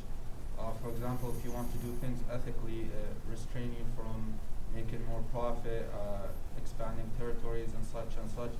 So I think it makes sense if I'm in their spot not to emphasize ethics, but I think on our individual part as Muslims and people who care about our knowledge and our values, I think it's important to learn and experience these type of governments and these type of laws and see their side effects, see the good and the bad in them. Like, for example, the knowledge is really good, like they're pretty advanced compared to other countries, but also like the negative side of it, like there are many, I don't have to list them.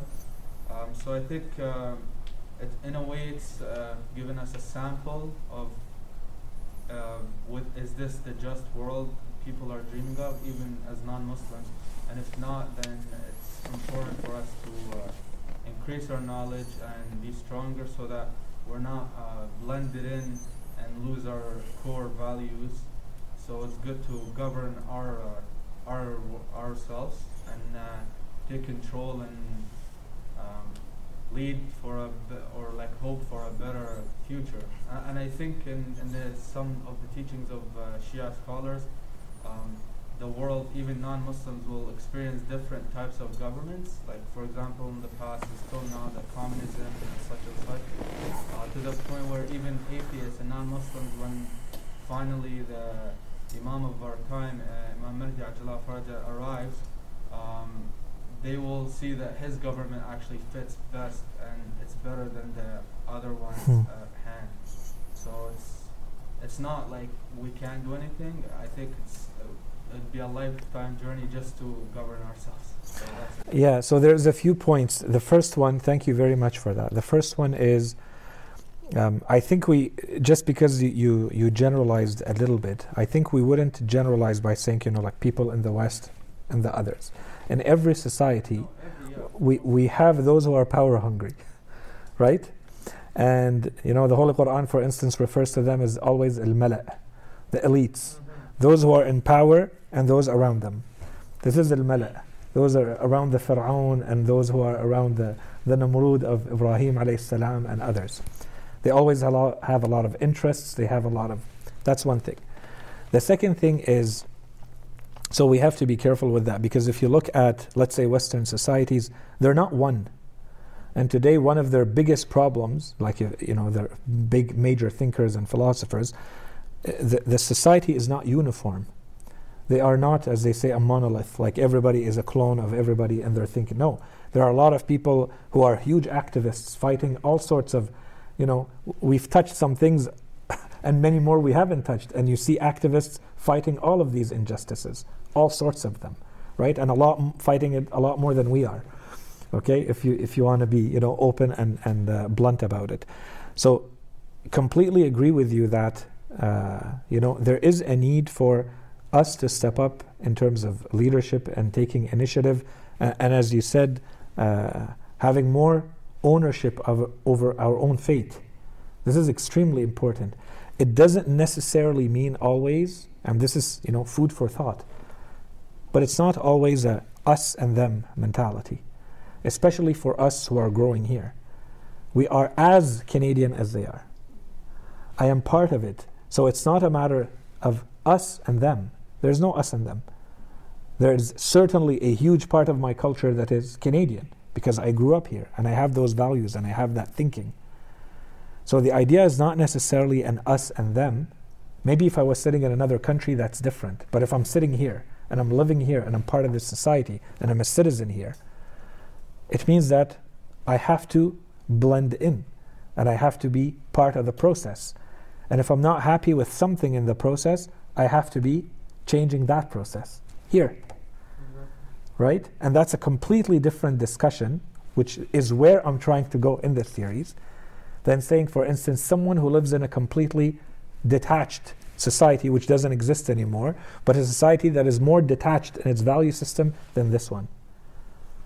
And that's a big question. Right? This is where you have to rethink, you know, what does it mean for your identity to be dislodged, to be taken out of, you know, a society that is a majority of, let's say, Muslims, for instance, and to be living here? And what is the plan? Is that you go back or you stay here, or what happens? Do you have children here? That's it. That means you have roots now. You're raising them here. And what if it's 2 or 3 or 10 generations down the line? So are you still considering yourself us and them at that point? Or are you as much part of this as anyone else is? Which means you have to rethink. It's not a us and them. It is we are all one here.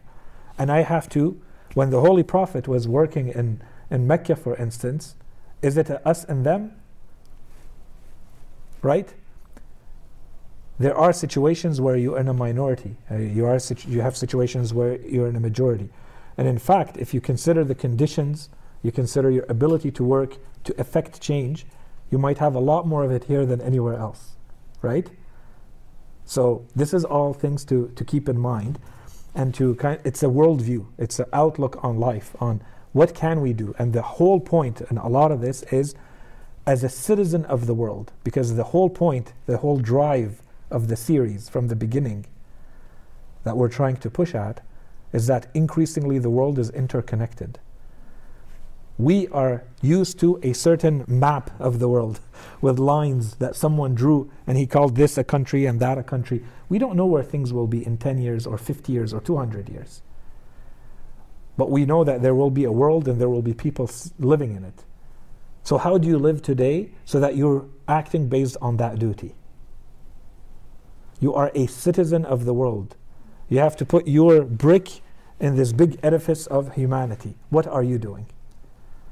So this goes beyond, for today we call it, you're living in the West or not, you're living in the East or not. Tomorrow all of this might change. The value system might change. The dominant ideology might change. The technologies might change. But there are things underlying all of this that are still the core. And we consider these to be Islamic teachings. This is your ethical, foundational value system that does not change. But you have to learn how to apply it. How do I prioritize? How do I balance? And then what do I do about it? Okay? I don't want to go beyond this, so maybe one last interjection or comment from anyone, and then we wrap it up for today. I have a quick question just regarding what you said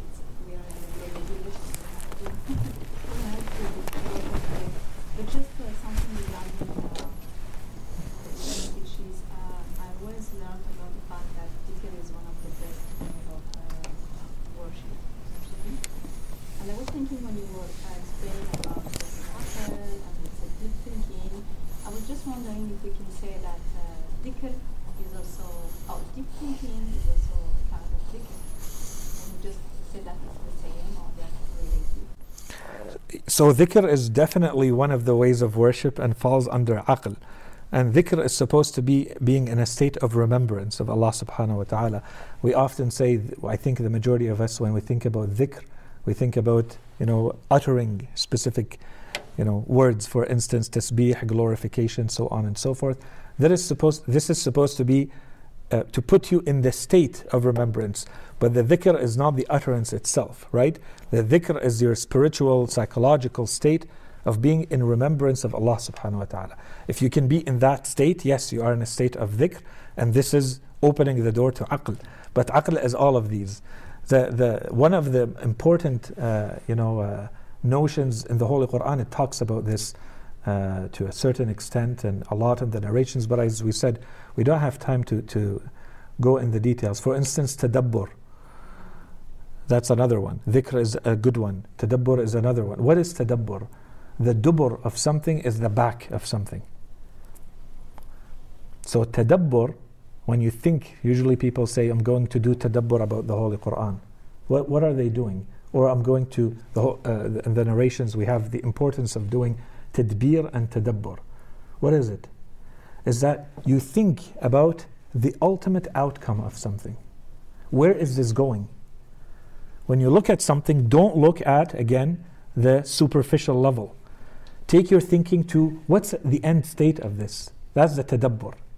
How far can you go in your thought in this? Right? The same thing in nazar, the same thing in qawl, the same thing in ra'i. These are the different forms of aql that are mentioned in the riwayat that we don't have time to go through all of them. But that's the idea, is that you are supposed to be putting yourself in a state where you can think deeply, and inshallah we're going to continue with this thought the next time, so that you go beyond what's superficial understanding and you go deeper. And in a lot of cases it means hard work. It does not mean I just think and think a little bit harder. You might have to go and acquire a different type of knowledge than what you have, or different tools, or discuss with people. But you need to go beyond the superficial understanding of things. And this is definitely something that we may be lacking. Inshallah, for the next time, I'll keep the next questions of so what, and as a community, and where do we go, and as a society, and. Inshallah, we continue with that discussion that inshallah you find useful. Wa sallallahu ala Sayyidina Muhammadin wa ala alihi at-tayyibin at-tahirin.